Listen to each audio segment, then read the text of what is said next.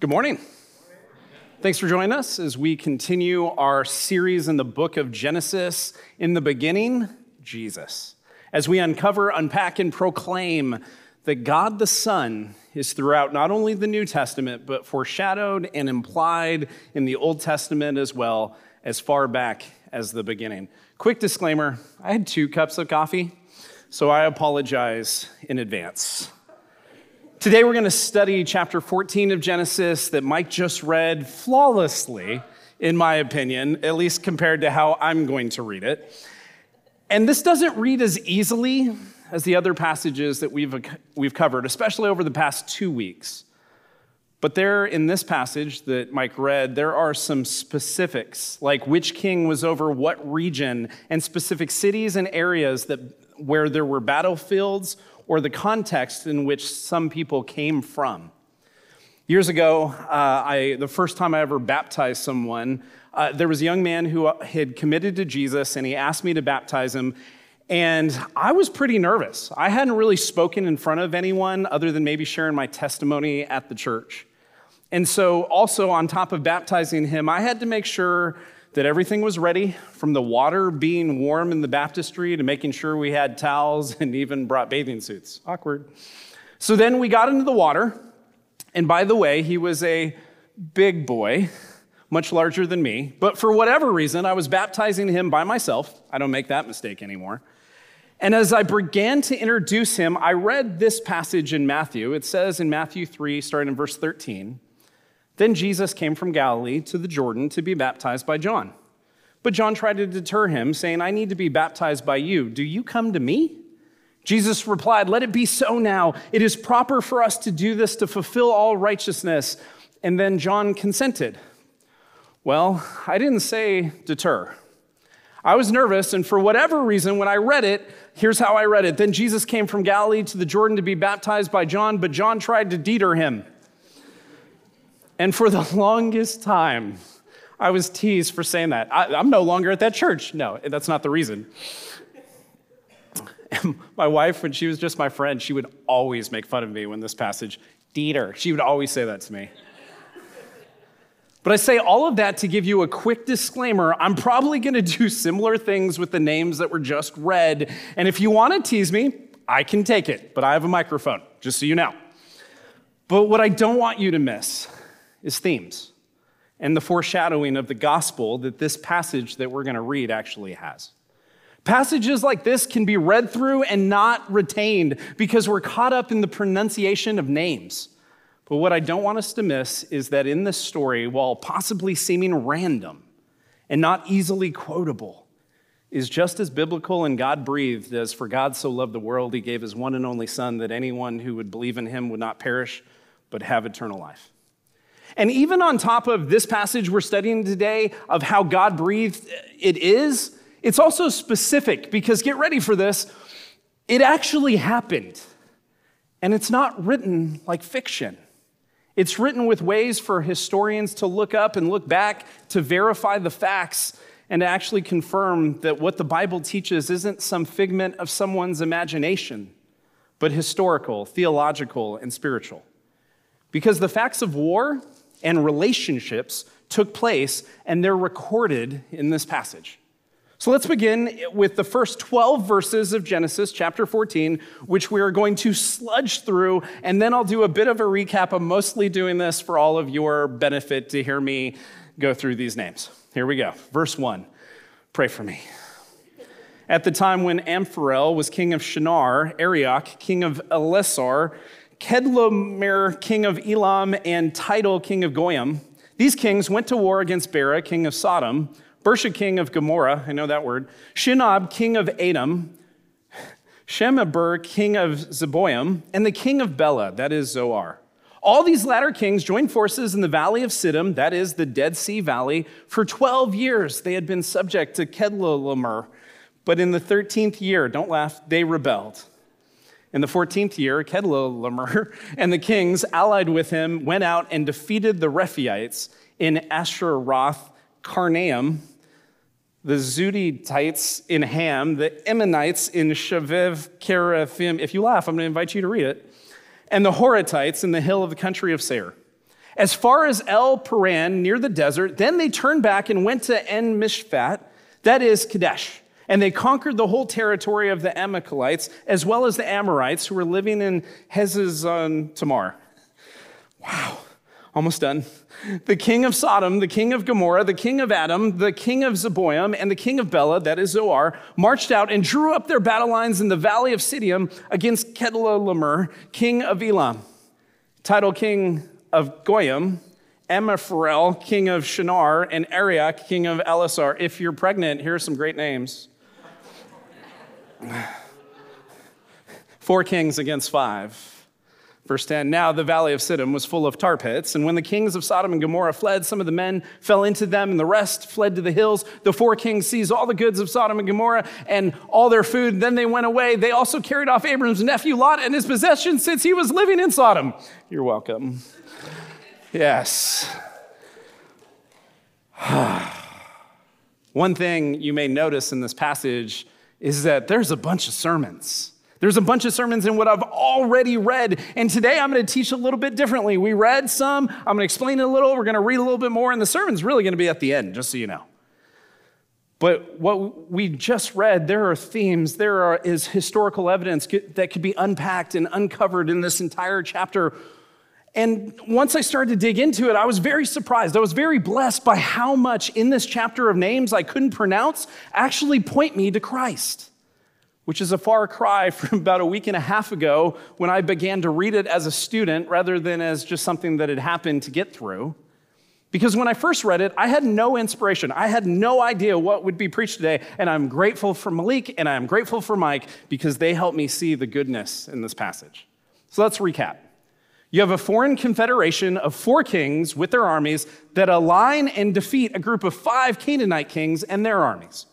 While defeating the Canaanite armies, these 4 kings take captive Abram's nephew Lot, who we read a lot about, pun intended, last week, as he was a prisoner of war from Sodom, plus the other army's goods, their food, and their possessions. And now we will see this news get back to Abram regarding his nephew who had been captured. Verse 13 is a lot easier.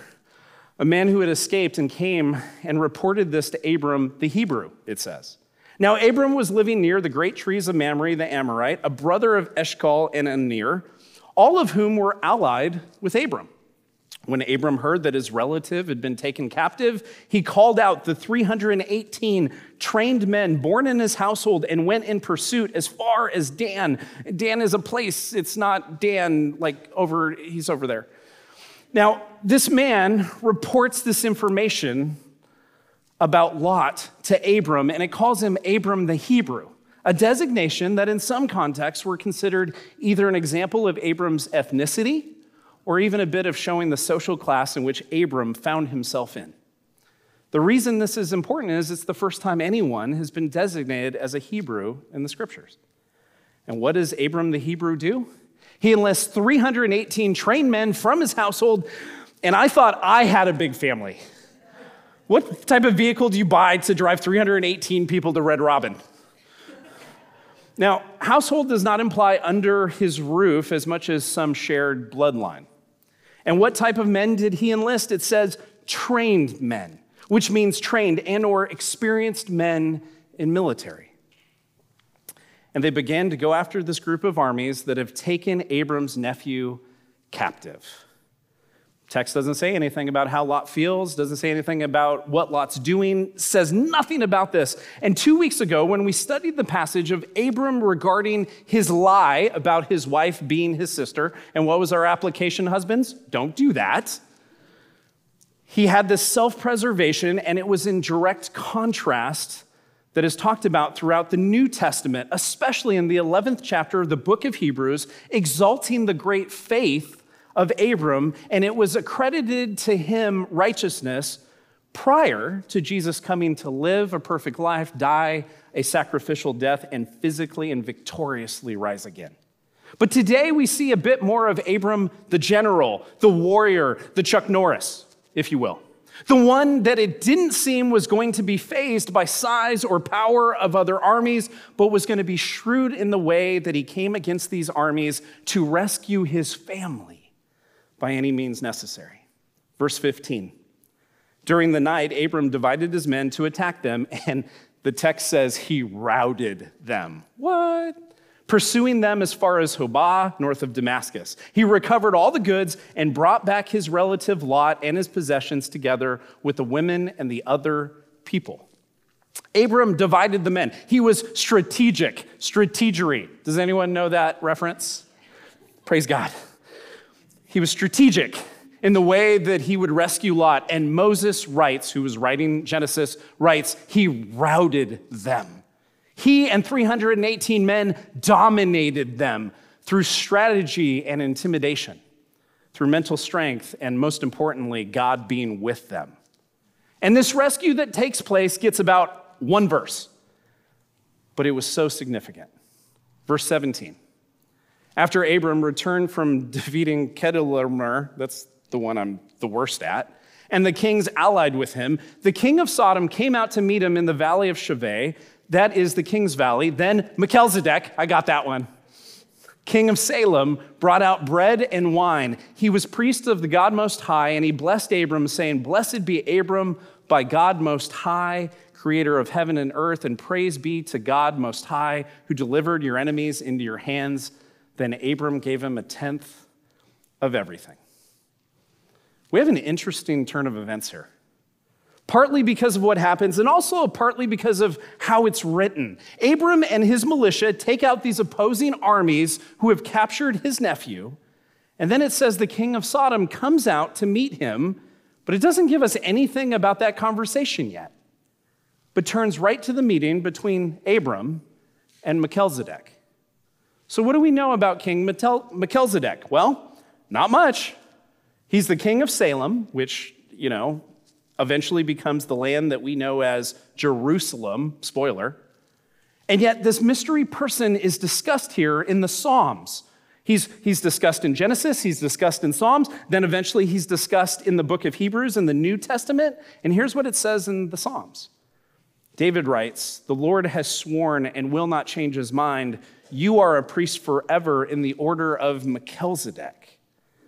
And then in Hebrews chapter 5, 8 through 10, the writer of Hebrews, speaking of Jesus, just like I believe David was, he writes, "Son, though he was, he learned obedience from what he suffered, and once made perfect, he became the source of eternal salvation for all who obey him, and was designated by God to be the high priest in order of Melchizedek." And then, jumping to chapter 7 of Hebrews, it points back to what we're studying today. This Melchizedek was king of Salem and priest of God Most High. He met Abraham returning from the defeat of the kings, and he blessed him, and Abraham gave him a tenth of everything. First, this isn't me talking about this is what the text says. First, the name Melchizedek means king of righteousness, then also king of Salem means king of peace. Without father or mother, without genealogy, without beginning of days or end of life, resembling the Son of God, he remains a priest forever. So Melchizedek, the king of righteousness, without mention of his genealogy, where he came from, he's not knowable in many ways that we're used to knowing about people in Scripture. And yet he was a foreshadowing. He was a foretaste of our King of righteousness, who is Jesus, who gifted us his righteousness, and he rules and reigns high over everything in the kingdom of God. And the king of Salem and Abram share in what can be seen as, doesn't it kind of sound like communion? But in this time period, it was seen, this wine and bread was seen as a luxurious meal to partake in, as a symbol of God's blessing and his grace. But Moses, who's writing this, also points out that after this communing with one another in this luxurious meal, that Abram gave a tenth of everything that he had as a symbol of his reliance and his dependence upon God. Now, we'll see in a moment what he was offered from the king of Sodom. But Abram shows his reliance. He shows his allegiance and true need for God above any earthly riches or possessions. This is a reason that we do offering in this church. And also why I at least never call it a tithe, which means a tenth. It means 10%. Because we don't want to expect or assume that what your offering is going to be 10%. because we want you to personally trust God with your offering and what you give back to him, which may in some cases be 10% of what you earn. Sometimes it might be less than that because you're still wrestling with God, you're still getting to know him, and you're still learning how to trust him. And in some cases, what we offer him is more than 10%. So we don't call it a tithe. But what is most important is that you see that this offering, this tithe that Abram gives to King Melchizedek for God is worship, rather than a tip or expecting something from God when he gives it. Money is very weird in the Bay Area, isn't it? Like, it's super weird. And with inflation higher than it's ever been, with gas prices skyrocketing since February, and interest rates accelerating over the past few months, giving to God may become something we put off or are afraid of. And I totally get that. But as a forgiven child of God, like many of you, I want to remind you that giving of an offering is not a requirement or an admission fee. It is an opportunity to worship God. And for you also to see that this life is not all that we look forward to or expect. After this time of foreshadowing of communion and Abram giving of his offering, Moses, the writer, lets us in on what transpires between Abram and the king of Sodom. Here we go. Verse 21. The king of Sodom said to Abram, "Give me the people and keep the goods for yourself." But Abram said to the king of Sodom, "With raised hand I have sworn an oath to the Lord God Most High, creator of heaven and earth, that I will accept nothing belonging to you, not even a thread or the strap of a sandal, so that you will never be able to say, 'I made Abraham rich.'" You know, I'm not like this. I'd be like, "Bring it." But this is Abram's conviction. The king of Sodom comes to Abram with a grateful posture, to thank him for doing what he and the other armies could not do. And yet Abram, under the protection and might of God, did not want or need any material reward from the king of Sodom. Nor would he want to be associated with Sodom, but instead tells the king that he has made an oath to God and who is truly his king and protector, as we saw as Moses was writing this passage, to show that Abram meeting with the king of Salem, who was Melchizedek, and worshiping alongside him, partaking in communion and giving of his tithe, made known to us as the readers where Abram's loyalties truly lied. Now, God had promised Abram that he would be the leader of a great nation, and Abram knew that he didn't need to align with a corrupt king and nation for that promise to be fulfilled.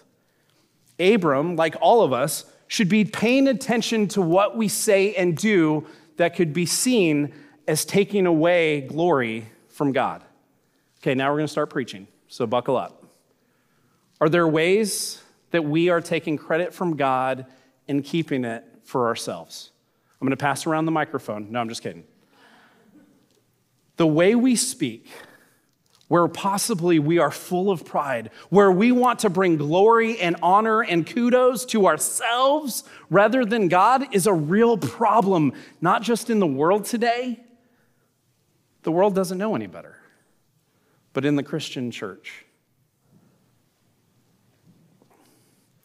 When you describe a situation or circumstance that maybe you have endured, or maybe you've acted less stupid than maybe you once did, perhaps, you could give credit where credit is due, which is to the King of Kings and the Lord of Lords, who is in the business of transforming his people. He's in the business of spiritual growth. He's in the business of Christ's likeness. He's in the business of sanctification.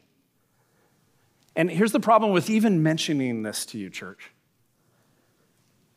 is when we as human beings hear something like this, we tend to want to justify ourselves, and we have a really hard time giving credit to anyone but ourselves. Or we treat giving God credit like a work that then justifies us. And Abram not only spoke in a way that was to give God credit, at least in this circumstance, but he wanted to live and act in such a way as well that meant that people would not misconstrue who was ultimately responsible for the power and the work that was done that deserved praise. But then Abram says something that is fascinating. And it deserves some unpacking because it applies to us today in this very room more than many of us might think. Here's what he said towards the end of his spiel. Verse 24, I will accept nothing but what my men have eaten and the share that belongs to the men who went with me, to Aner, Eshcol, and Mamre. Let them have their share. Here's why this is fascinating. Abram wants to receive nothing from the king of Sodom, but he does not apply his conviction to his men that also served and risked their lives to help get Lot back. Abram didn't want to be associated with Sodom at all. But when it came to the men that he fought and served with, he wanted to make sure that they received their due. This brings up a very interesting theme that we see here, and in my opinion, is a precursor to something we will study in the book of Acts when we get back into that letter in the fall. But before I point out this passage, and we're going to read a lot, I want to make abundantly and unapologetically clear as an adopted son of God's who has been saved by grace through faith in Christ, you ready? That we are not saved by what we do. 2 amens. Thank you. We are not saved by what we do. Our works gain us nothing. It is God's love expressed through grace, getting what you do not deserve, in Jesus' life, death, and resurrection that give any of us access to God. Eternal life and a future hope in heaven are all because of God, not because of how good we are. So why am I sharing that now? Because there is a huge misnomer in Christianity. It's this: simply that moral modification as a replacement of grace through faith in Christ. Here's what I mean by that. When we aim for moral modification, at best, we get a placebo version of faith that misses the point entirely. When we come to Christ, when we commit our lives, when we bow a knee, our morals can and usually do change. Because our priorities have changed, because our lordship has changed. No longer are we master of our own domain, yet Christ comes and usually slowly and progressively starts to change us over time as the Lord becomes more Lord over all pieces of our lives. But far too often, we replace this with a code of ethics rather than a bowing down of our entire being. So I stress this because I think whatever we think justifies us is really our God. Think about that for a second. And if we're coming to Christ and we're still attempting to justify ourselves through our own moral behavior, we really continue to be our own God. What makes you a Christian? Well, I never watch rated R movies. Well, you're missing out, bro. That does not save you. And in this case, we tend to expect others to do what we do as well as we do in the public eye, if not better than we do. And then our moral standard is the expectations we put on others rather than saving grace expressed through trusting Christ as Lord. So you have Abram, who has communed and spoken with God personally, who God has given a great promise to, which will become a covenant, which we'll study next week. And he has had opportunities in his many, many years of life to both honor and disobey God. How about you guys? Have you had opportunities to honor and disobey God? All right. And here's where I want us to sit for a second. Abram does not expect every other person to do what he does because he has walked where they haven't. He has experienced what they have not. His sanctification process looks different than mine and yours. And so he speaks up for these, I'm assuming, younger men, and does not expect them to want, need, or do exactly what he decides to do for himself. So if Abram's and yours and my sanctification process all look different, then they require different lessons and circumstances.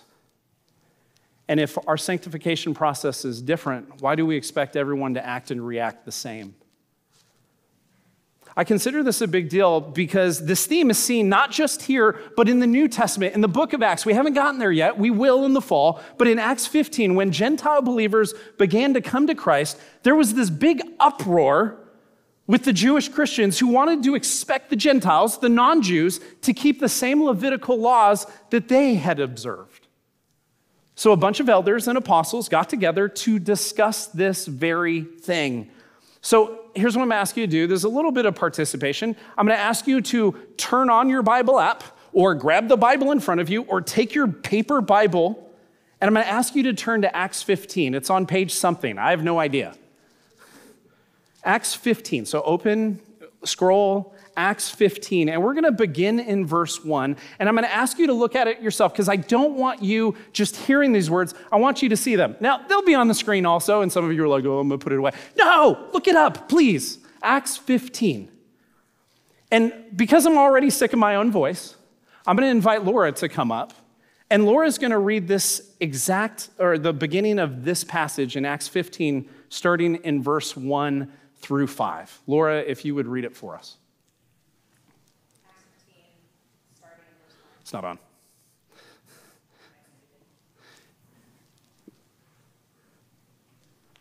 Sean, we muted? There we go. There we go. Thanks. Acts 15, starting in verse 1. Certain people came down from Judea to Antioch and were teaching the believers, unless you are circumcised according to the custom taught by Moses, you cannot be saved. This brought Paul and Barnabas into sharp dispute and debate with them. So Paul and Barnabas were appointed, along with some other believers, to go up to Jerusalem to see the apostles and elders about this question. The church sent them on their way, and as they traveled through Phoenicia and Samaria, they told how the Gentiles had been converted. This news made all the believers very glad. When they came to Jerusalem, they were welcomed by the church and the apostles and elders to whom they reported everything God had done through them. Then some of the believers who belonged to the party of the Pharisees stood up and said, the Gentiles must be circumcised and required to keep the law of Moses. Thank you, Laura. These Jewish Christians expected these new converts who were Gentiles, non-Jews, who had not grown up with the traditions of the Hebrews, to keep the traditions of the Hebrews to then be able to come to Christ. But as we attempt to make abundantly clear every single week, we are not saved by what we do, even religious traditions. With that, I want to keep reading, and so I'm going to invite my friend Jenny to come up, and she's going to continue to read the passage, verses 6 through 11. Would you read that for us? The apostles and elders met to consider this question. After much discussion, Peter got up and addressed them.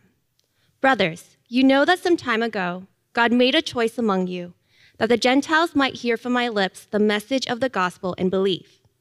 God, who knows the heart, showed that he accepted them by giving the Holy Spirit to them, just as he did to us. He did not discriminate between us and them, for he purified their hearts by faith.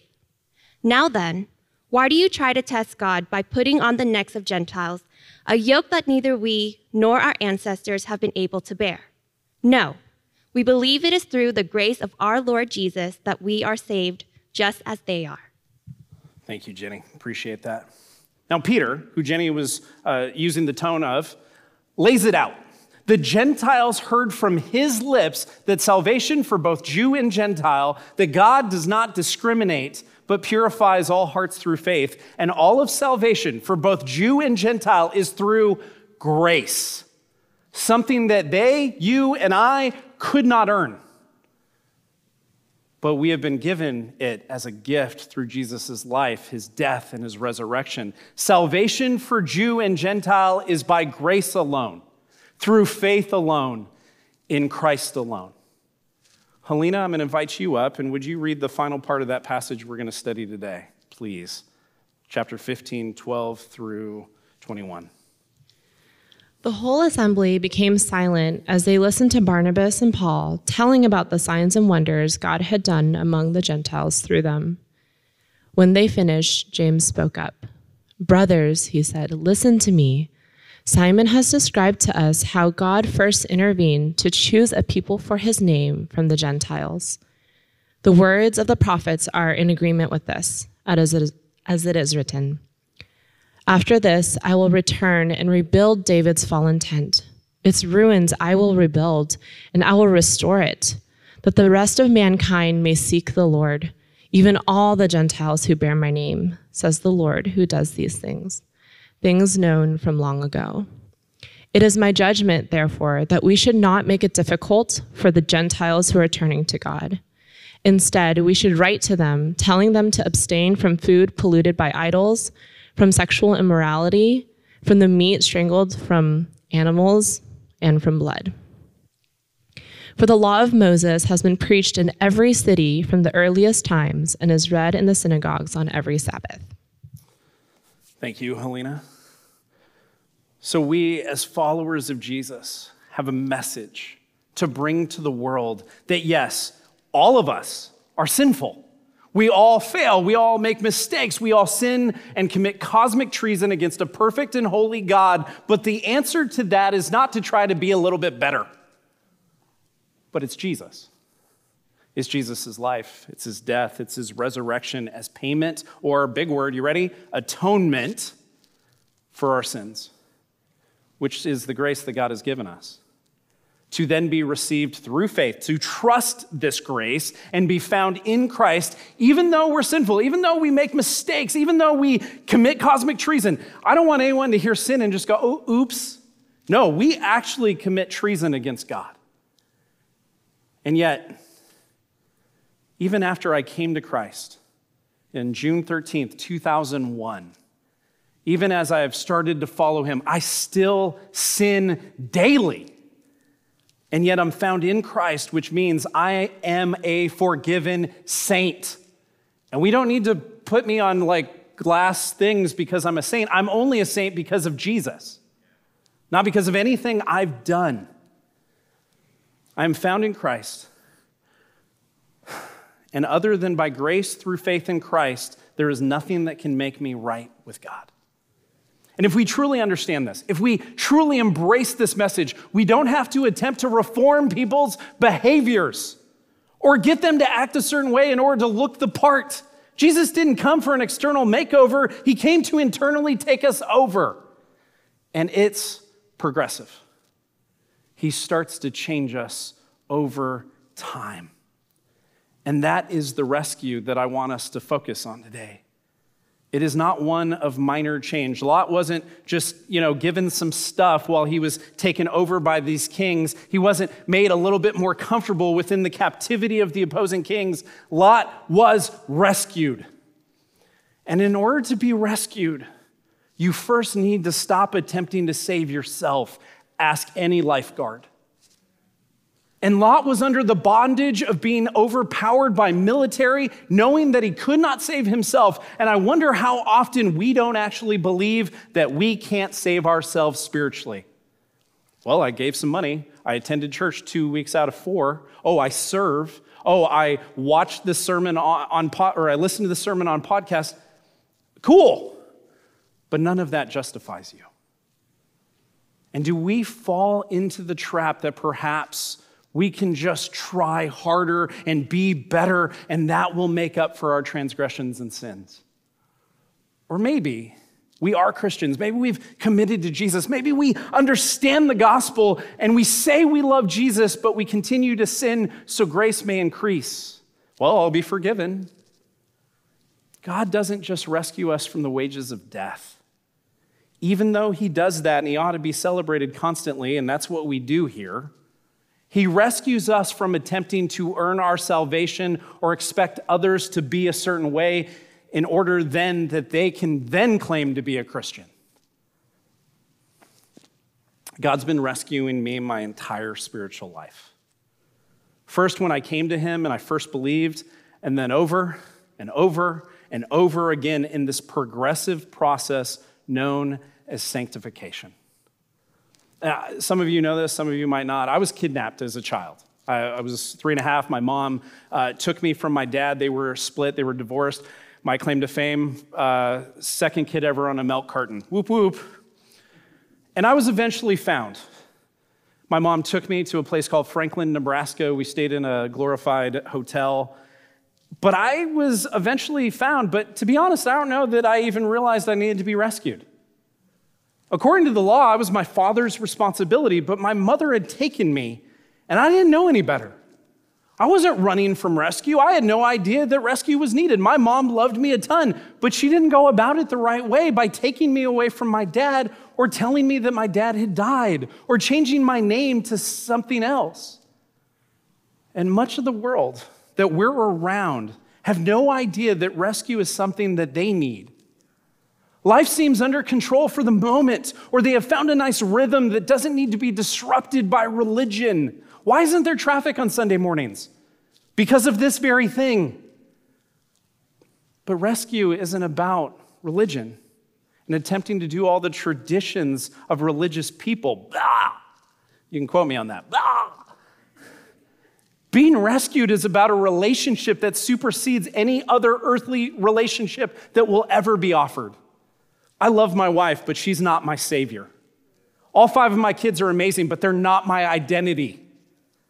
And it means that us and our Creator, the God of the heavens, sent his Son who lived among us perfectly, but his purpose of coming to this earth, born of a virgin, living a sinless life, was to die, to be a sacrifice, to provide rescue for men, women, and children who realized that there was a spiritual deficit and need of rescue and stopped attempting to save themselves by just doing better or pretending to be holy, but bowed a knee to a Savior who did for them what they were unwilling and unable to do for themselves, which was save themselves. They couldn't, only Jesus can.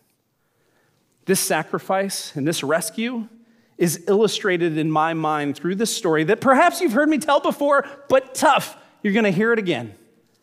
Laura, you can come on up. When the World Trade Center crumbled to the ground on the dreadful day of September 11th, 2001, more than 3,000 people died. But a few of those who were buried beneath the rubble miraculously survived the toppling of the Twin Towers. 2 of these individuals were named Will Gimeno and John McLaughlin. They were a pair of Port Authority employees who responded to the attack and were on the bottom floor when the South Tower began to fall. They raced to an elevator shaft and amazingly survived the 100-story collapse around them, but were buried dozens of feet down in the midst of an array of rubble, trapped without water, breathing smoke-filled air, but Will and John had little hope of survival. Yet as they laid there, pinned under a mountain of debris, something was stirring inside an accountant in Connecticut they had never met. Dave Carnes, who had spent 23 years in active duty in the Marine Corps, was watching the scene play out on television like the rest of us who were alive at this time. But more than allowing it to merely trouble him, he decided to do something about it. He went to his boss and he told him he wouldn't be back for a while. Dave went to a barber shop, asked for a high and tight haircut, but then stopped by his home to put on his military fatigues, hoping that the uniforms would allow him access to the blocked off area surrounding Ground Zero. He drove to Manhattan at speeds at 120 miles an hour. What? And arrived by late afternoon. While rescue workers were being called off the wreckage pile because of danger, Dave was able to stay because of the clout and the credential that came with his military uniform. Finding another Marine nearby, the 2 men walked the pile together, seeking to save the lost. After an hour of searching, they heard the faint sound of tapping pipes and yelling. Will and John had been trapped for 9 hours by this time, completely incapable of working themselves free. Yet in the midst of all that rubble, a Marine who earlier in the morning had been working on a spreadsheet in Connecticut found them. Of the 20 people pulled from the heaped up remains of the World Trade Center, Will Gimeno and John McLaughlin were numbers 18 and 19 respectively, all because Dave Carnes took off his suit, put on rescue fatigues, and stepped into the despair and darkness of Ground Zero.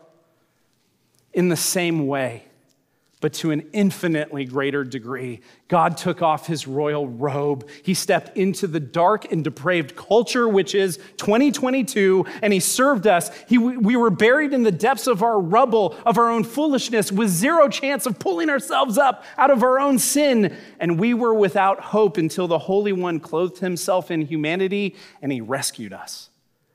And he became sin for us on the cross. And so, church, I implore you, if you are attempting to save yourself, stop. Bow a knee.